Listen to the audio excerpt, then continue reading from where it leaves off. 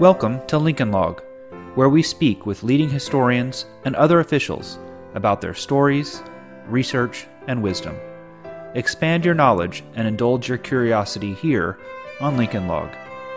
This podcast is produced by the Abraham Lincoln Association, aiding and promoting Abraham Lincoln's life and legacy. Founded in 1908, the ALA remains the nation's oldest and largest Lincoln organization. Learn more at abrahamlincolnassociation.org.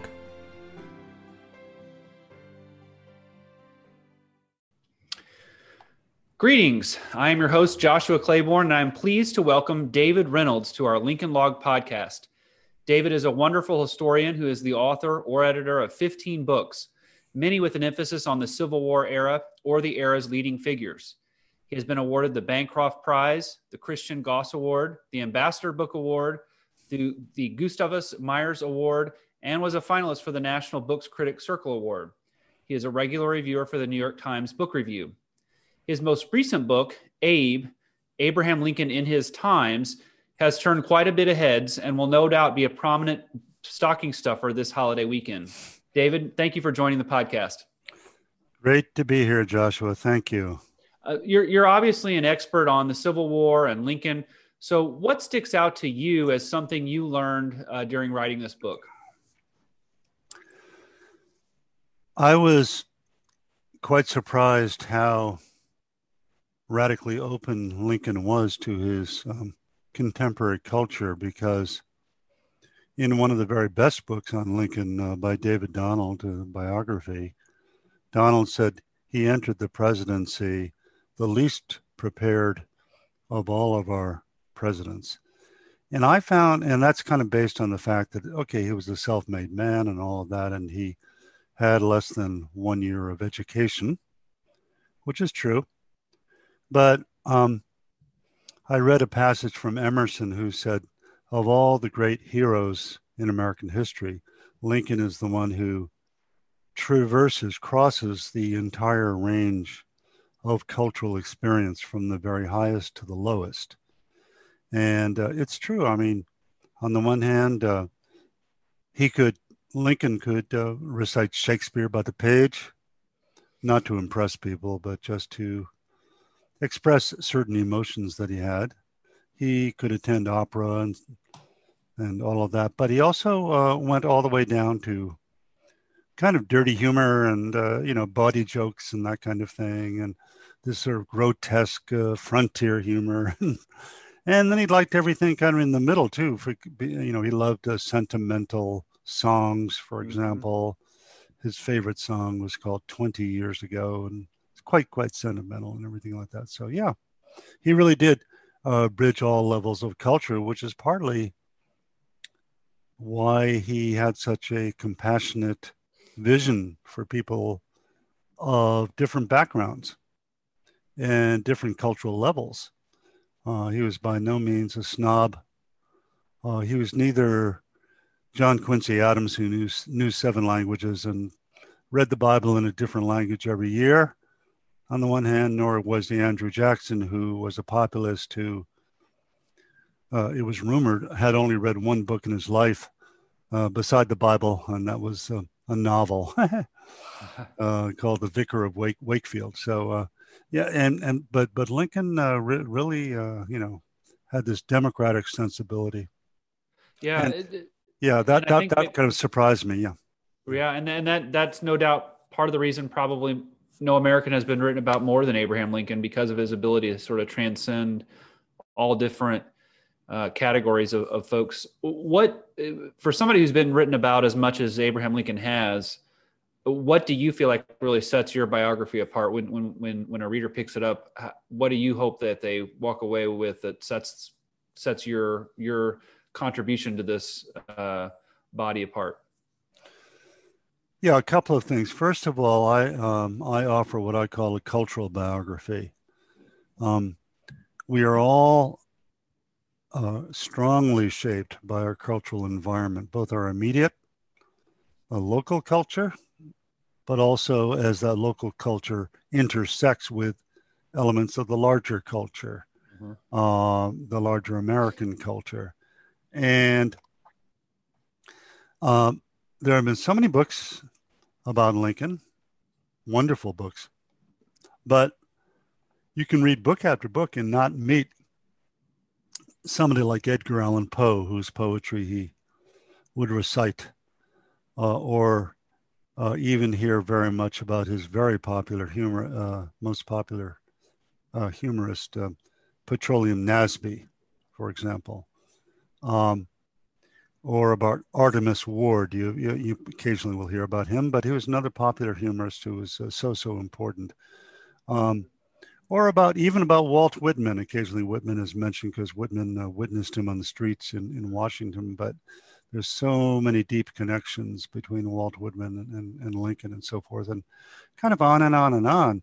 The whole contemporary culture in which he swam, so to speak, is quite often left out. So I want to use his life as a kind of skeleton of the narrative, to be sure, but then around that skeleton I interweave, almost like a tapestry or something, all these different cultural strands that influenced him and that he in turn fed back and influenced himself. So Yeah, I think that's great. I think too often people, when they set out to write a biography, don't contextualize the subject within the culture that they're in. So I deeply appreciate that aspect of your work. A lot of what I research and write on focuses on Lincoln's youth in Indiana. So I'm eager to get your perspective on his youth, how it influenced him, and maybe even that culture, and how that affected him as he went on to become president. Yeah, well, obviously he's born in Kentucky and then moves at a fairly young age to Indiana. Both of their environments were extremely important on shaping him. In Kentucky, his parents broke off from the Baptist church and from the regular Baptist church and joined 19 people who formed an anti-slavery Baptist sect almost, which was rather unusual. So, and Lincoln said, I never recall a time in which I did not hate slavery. So from a very young age, he did. Also, they were in an area of Kentucky where nearly half of the working population were enslaved people. So we don't have direct record of his response immediately, but he must have witnessed slavery around him. And he did say that one of the reasons why his parents removed to Indiana was slavery. The other was the indeterminate real estate situation in Kentucky, where there was a phenomenon called layering, which means that a lot of these lands, huge territories, had been bought up initially by Eastern investors, and then Kentucky settlers came later and bought parcels, and then somebody else bought their parcel.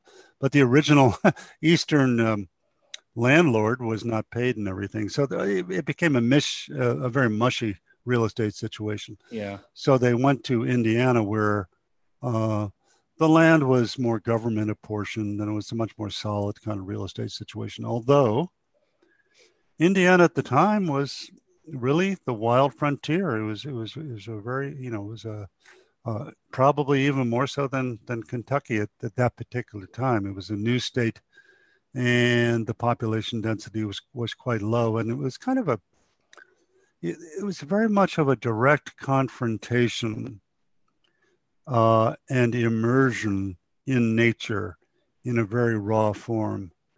And I talk about the way in which what's known as the post-human. The post-human is just anything outside of us, outside of humanity, that influences us. Right now, we're all living by the post-human because the thing, COVID, at this particular moment, is greatly shaping the way we behave.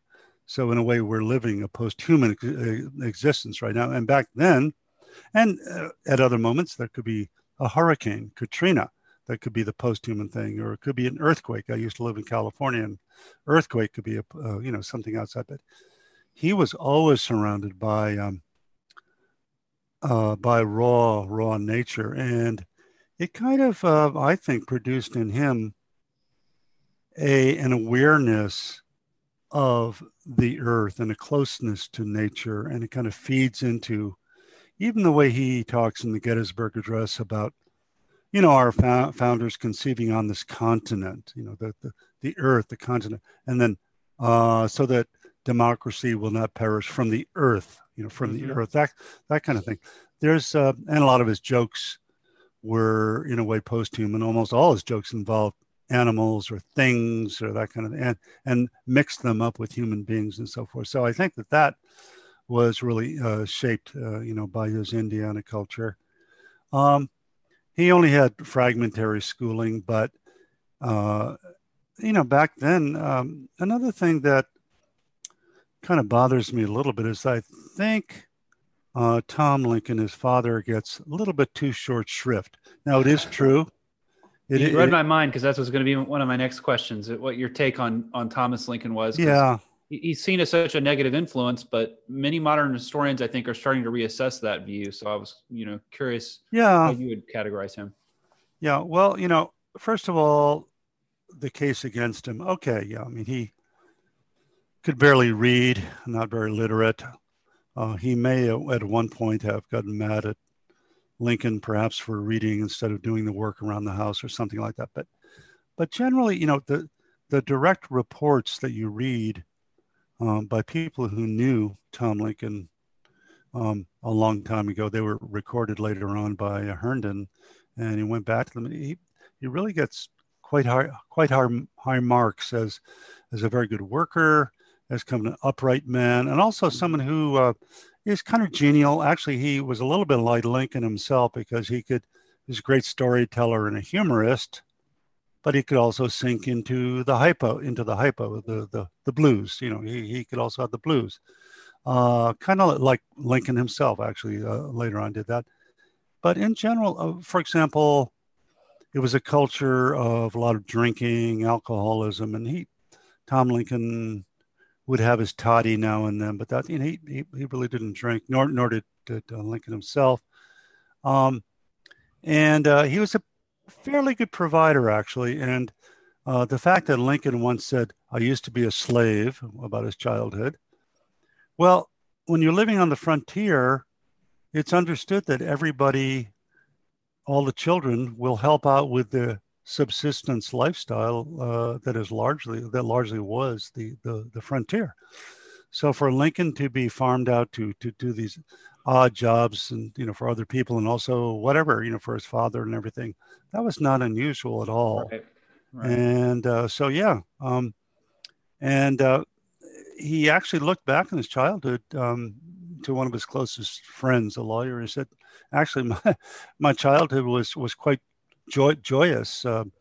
We never felt that pinched or anything." And the reason they didn't feel that pinched is that even though Indiana in 1819 underwent a severe recession, almost a depression, actually subsistence living made sense. People did relatively well because they were kind of living off the land, so to speak. So they didn't mind that, and a lot of their trade was by barter. So in a way, they didn't really get involved too much in the financial downturn of that time. So in general, I think I'm not trying to be rosy about the father, but I think that he has gotten a short shrift.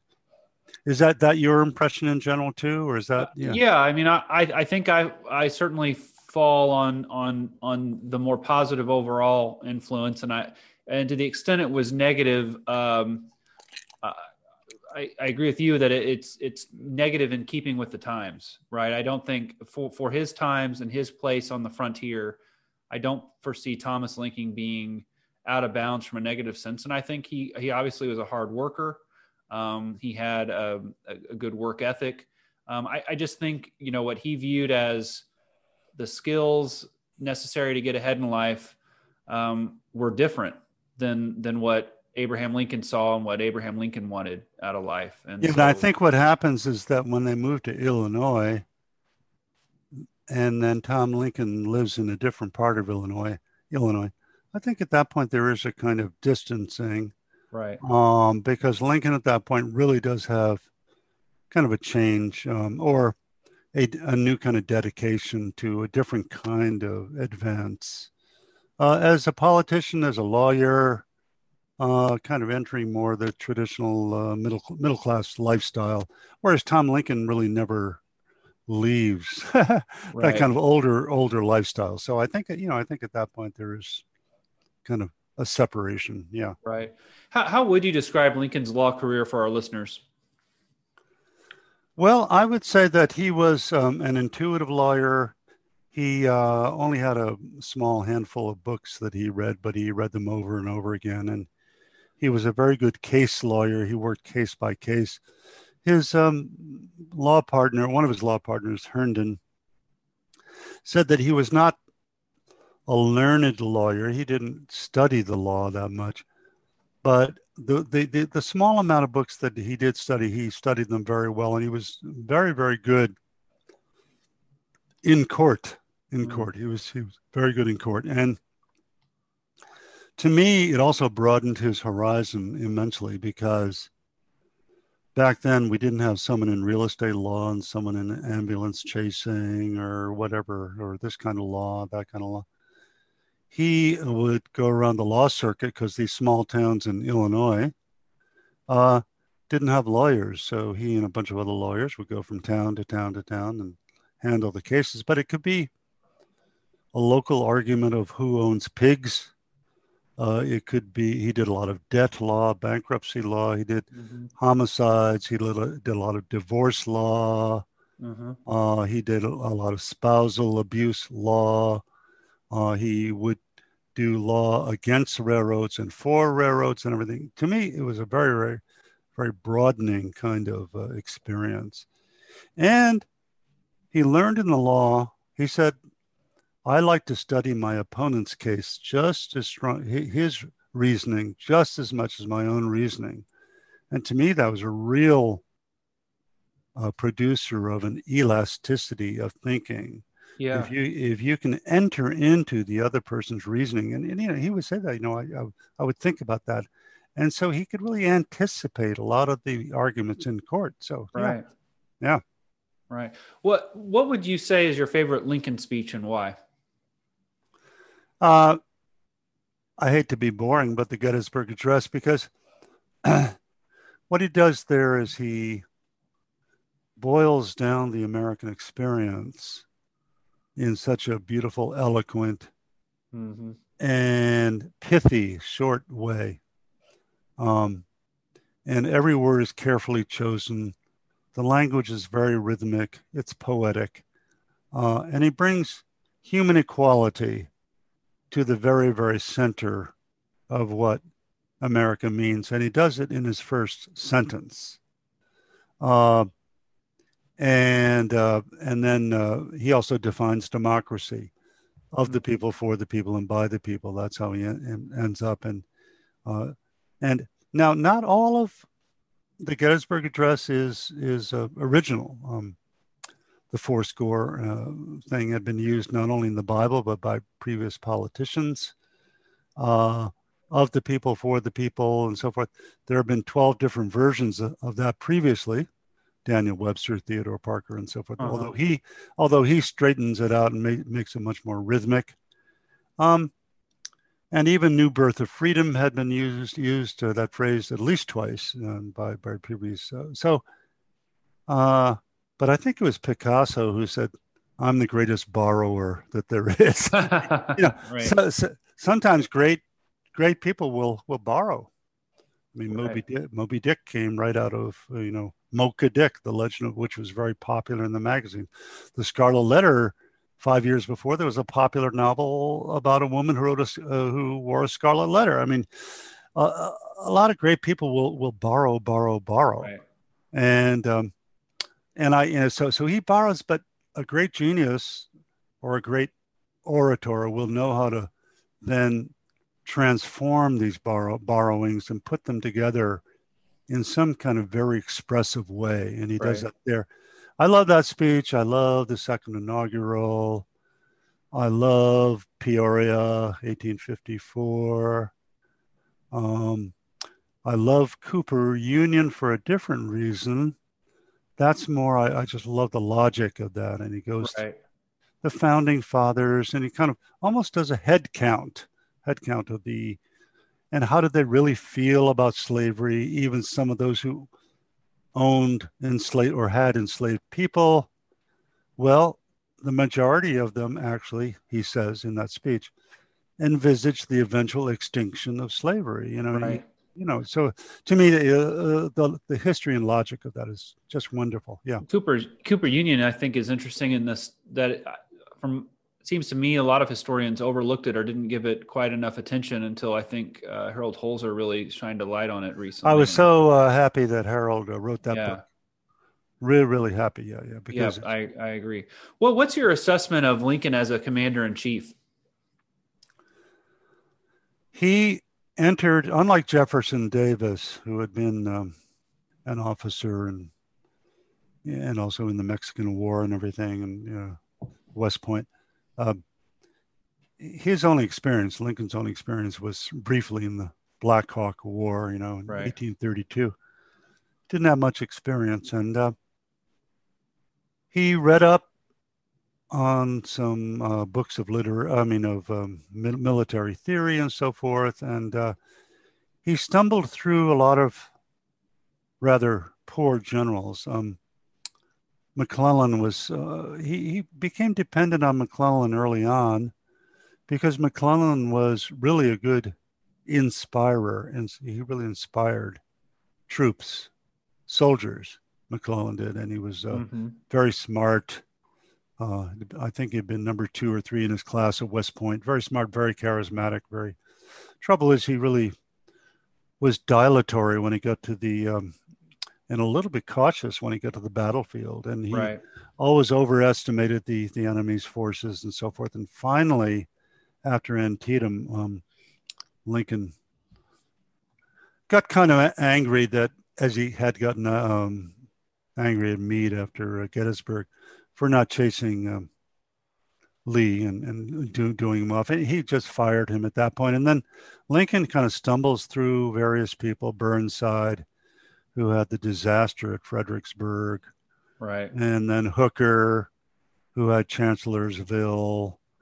And finally, he takes notice of what's happening with Grant, with Vicksburg and all of that. And then, of course, Meade does stop Lee at Gettysburg, so that's good. And then he has Vicksburg. So I think what's best about him, Lincoln, as commander-in-chief, is that unlike certain presidents, he doesn't just fire people, let's say, because they're not loyal to him. In fact, very few of his generals agreed with him politically.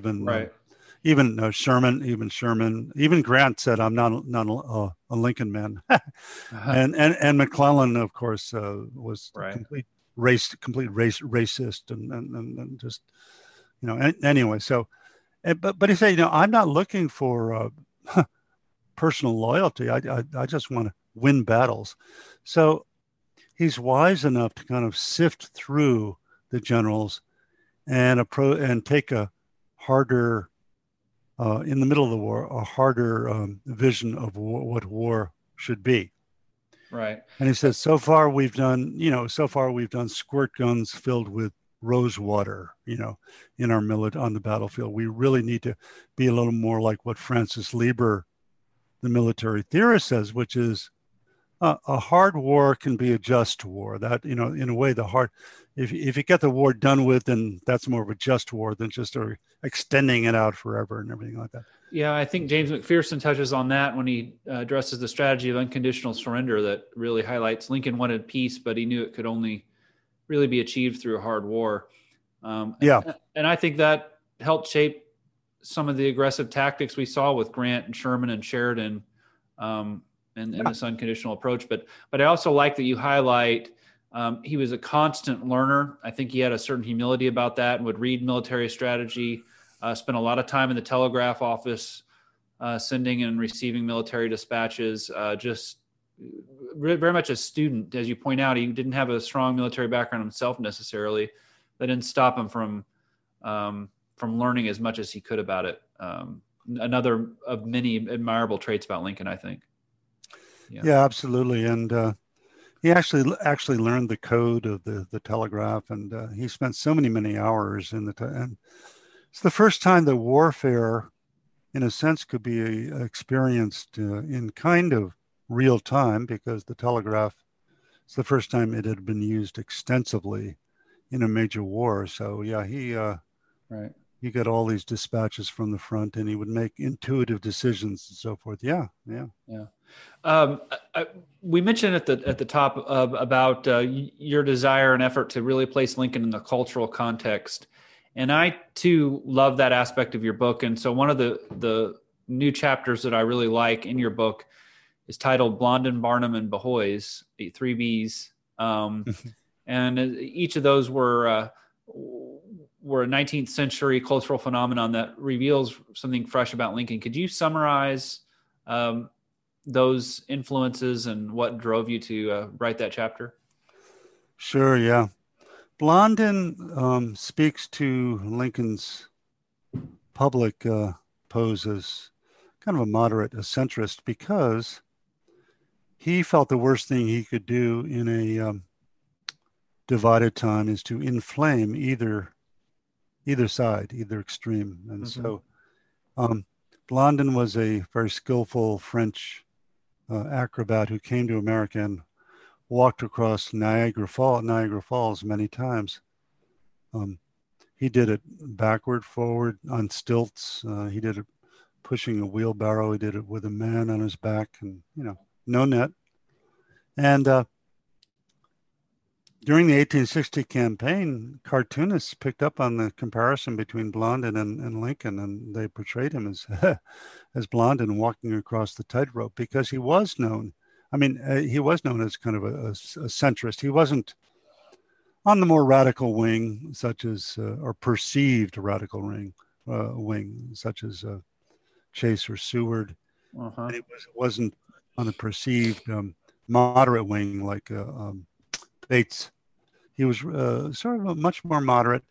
And then when he was in office, actually, he himself compared himself to Blondin several times. And when a couple of groups came to him and said, one from Boston and one from the West, said, "Can't you make this a more explicitly anti-slavery war from the beginning?" And he said, if Blondin were pushing a wheelbarrow across the Niagara Falls, and the wheelbarrow was filled with the American future, would you tell Blondin to step left, step right, jump up, jump down, or whatever? No, you would let him keep right on his course, his centrist course. He said, you know what?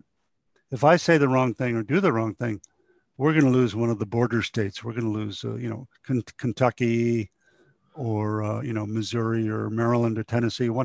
And he said, if we lose Kentucky, we might as well give in right now. Right. He had to remain Blondin. So that covers Blondin. Barnum refers to the culture of sensationalism. P.T. Barnum was not involved in the circus at that time. He exhibited oddities or things that were considered oddities at that time.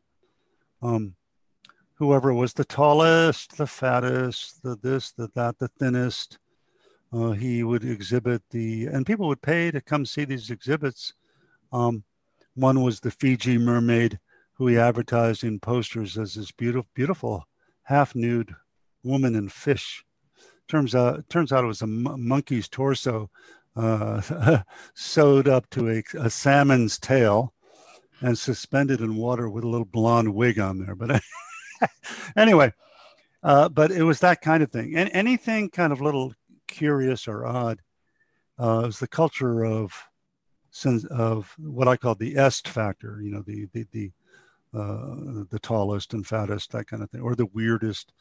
And Lincoln, in a way, liked to run as the ugliest. He said, I'm the ugliest guy around. I don't think he was that ugly, but people, in a way, played up his sort of homely stature and face and everything. And in a way, he put that on exhibit. Even when he was on his train stops, whistle stops, he would kind of make fun of his ugliness. He loved to tell a joke about it, or jokes about his own homeliness and so forth. but also he was put on display as the rail splitter because just before the 1860 convention, someone brought in rails that he had split a long time ago. And for a long time, Lincoln had been a middle-class lawyer. He had once been a rail splitter and all of that, a frontiersman, but when a long-lost relative came in with these rails, suddenly everyone said, ha ha, here we are. And Abe, in a way, this gets to my title, Abe. He didn't like that name, Abe, but he said, I could only have been elected on the name of Honest Abe, Old Abe, Uncle Abe, or Abe, the Illinois rail splitter. The common man. He was sold. He was put on display everywhere during the 1860 convention as the rolled up sleeves woodsman, with an axe and, so forth. And that really catapulted him to being beloved by the average person. And among the average people that he wanted to cultivate were the Bohais. The Bohais was just that era's name for the working class person, the day laborer, the butcher, just kind of the everyday Joe, so to speak.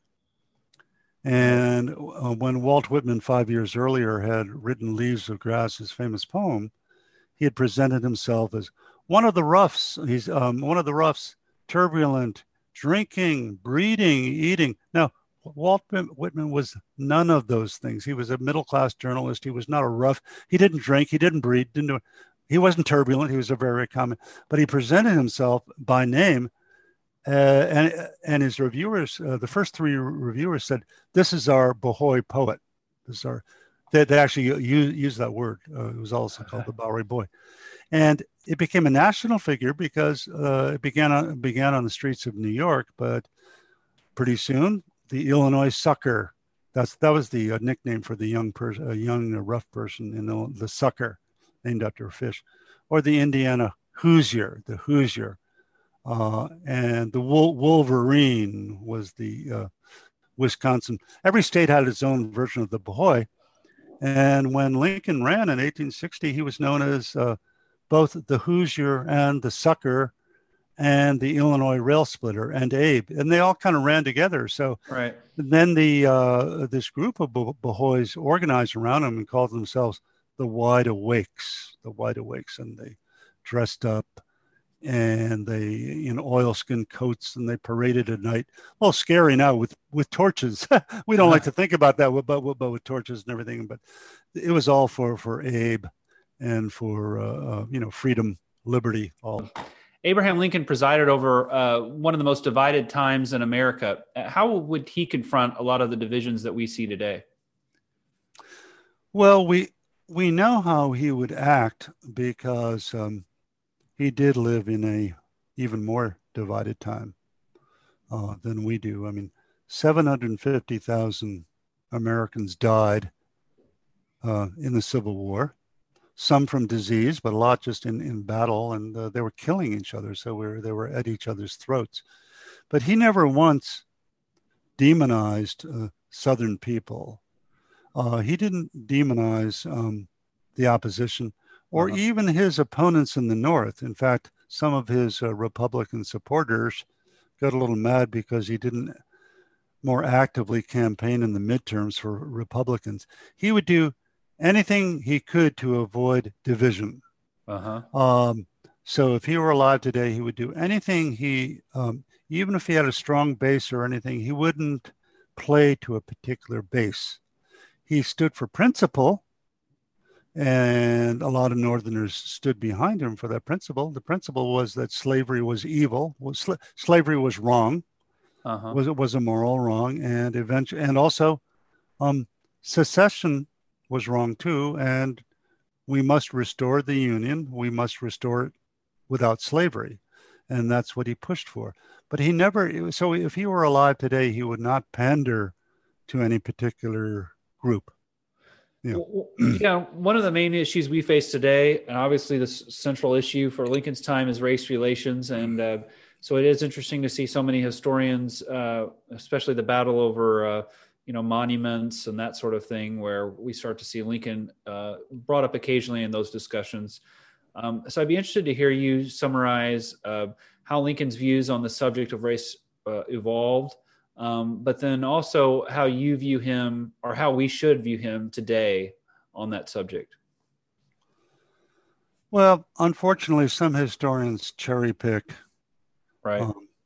Particularly his early speeches, the Lincoln-Douglas debates, where he says, I've never supported the vote for Black people. I've never asked for them to serve on juries or that kind of thing.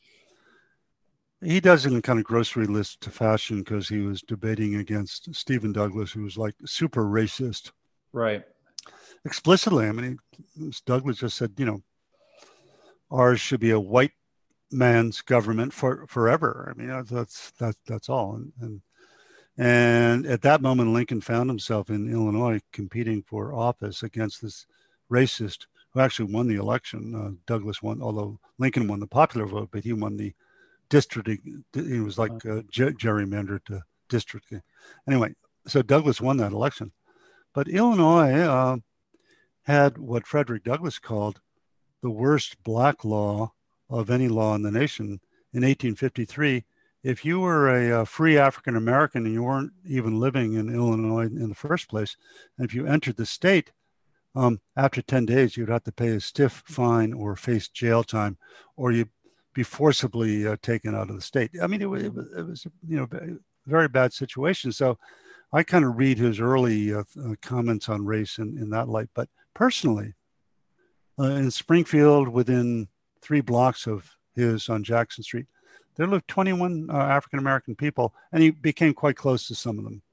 William Fleurville, his barber, who he knew for a long time, he became very, very close to, Right. Helped him out in court for free, pro bono, helped him get land and everything. And they became quite affectionate to each other. A guy named Johnson was another African-American who he got close to. William Donegan also. So personally, he was close, but publicly he had to be a little cautious. And even in the Civil War, because he was aware of the border states and losing them, possibly losing, he had to be a little bit careful about his statements about race. But when he finally brought African-American soldiers into the war, about 180,000 of them, he said they really, he was so impressed by their performance. I don't know if you've seen the movie Glory, but I mean, Oh yeah, it's a great movie. I think it could be my favorite Civil War movie. But anyway, he was really inspired by their side, and he really honestly thought we might not have been able to win this war without the self-sacrifice of these African-American soldiers.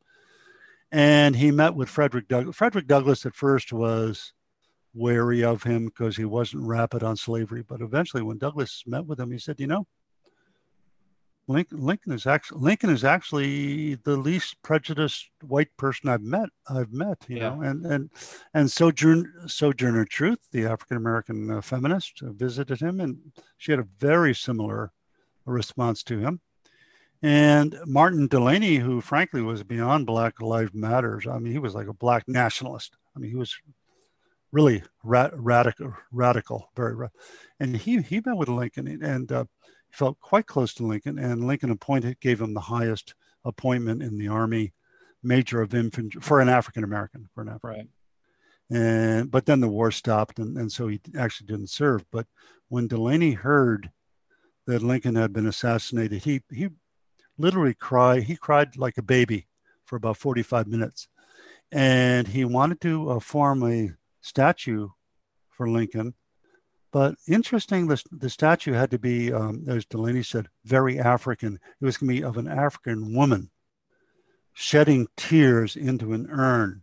And this was going to be paid for, and the entire statue was going to be paid for by previously enslaved people, right, who would each contribute a penny. Now, that never took place, but I think those people today who object to what actually happened, there was an African-American funded statue that came out in 1876, of course, that shows Lincoln and then an enslaved person that's rising up. And some people wanted to tear down that statue because they say, oh, the enslaved person doesn't have enough agency in this statute. Look at what the most radical Martin Delany said. The woman is kind of kneeling and kind of looking up, and that's exactly the way African Americans felt. So yeah, right. I very much object to our current objections to that particular statute. Right. We always like to end this program with a question of what's your favorite Lincoln anecdote or story? And so I want to give you the opportunity to answer that question as well. Oh, that's a funny one. That is such a funny one. I like two kind of anecdotes that relate to food. When he was on the law circuit, when he was setting, they really ate in these very seedy inns, and they stayed with bed bugs and everything like that. It was, terrible places. And so he sat down, and in one place he said, well, in the absence of dinner, I think I'll dive into this cabbage, And I thought that was, and he reportedly said, told the waitress, if this is tea, will you please bring me some coffee? But if this is coffee, will you please bring me some tea? I thought that was a good one too. That made me laugh. That is a good one. But there are so many anecdotes, that are really fun. Right. Well, David, I really appreciate you joining us, and I know our readers, our listeners, I should say, no doubt enjoyed this, and I encourage all of them to go pick up your book. It seems to be every year we have some Lincoln book that seems to take the focus during the holiday book season, and I think yours has solidified its place in that. So best wishes as you sell it and as you continue on your book tour. I'm confident it'll be a large success, and I appreciate your addition to the body of Lincoln Works. Joshua, thank you very much, and I'd like all your listeners to pick up Abe and hopefully enjoy it as much as you have. And thanks for having me. You were a great interviewer. Thank you for listening to Lincoln Log. You can subscribe to the podcast in iTunes, Spotify, or your favorite podcast app. And if you like this podcast, please consider rating it on iTunes and leaving a review. This helps other people find the show.